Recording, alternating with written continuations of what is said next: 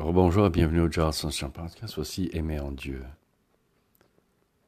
La terre, les astres, les moineaux, romarins de Sagou, un jour aimeront Dieu.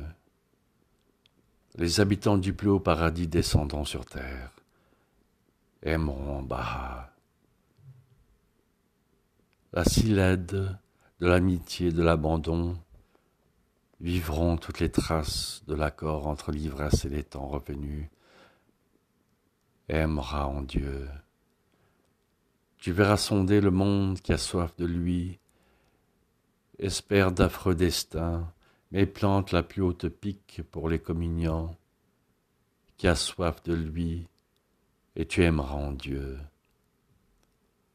Le monde en ses plus hautes atmosphères partira pour un autre univers et aimera en Dieu. La pensée invincible se pleurera plus dans l'infini sourire exclamant dans son immense amour et aimera Dieu.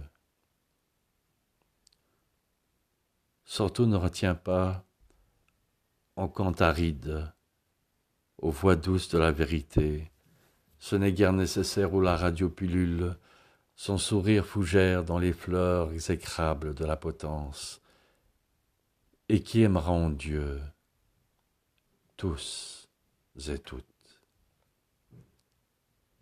Surtout au peuple aux fougères, à l'eucalyptus de fantasque, tu permets la barre haute, et tant d'ados en précieuse glucose, et sans folie, sans bavardage inutile.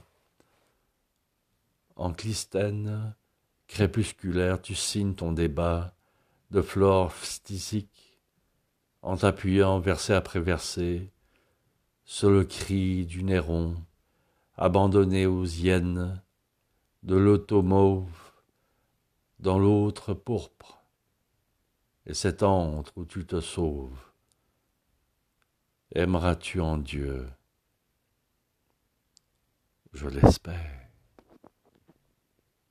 Merci beaucoup les amis, à bientôt.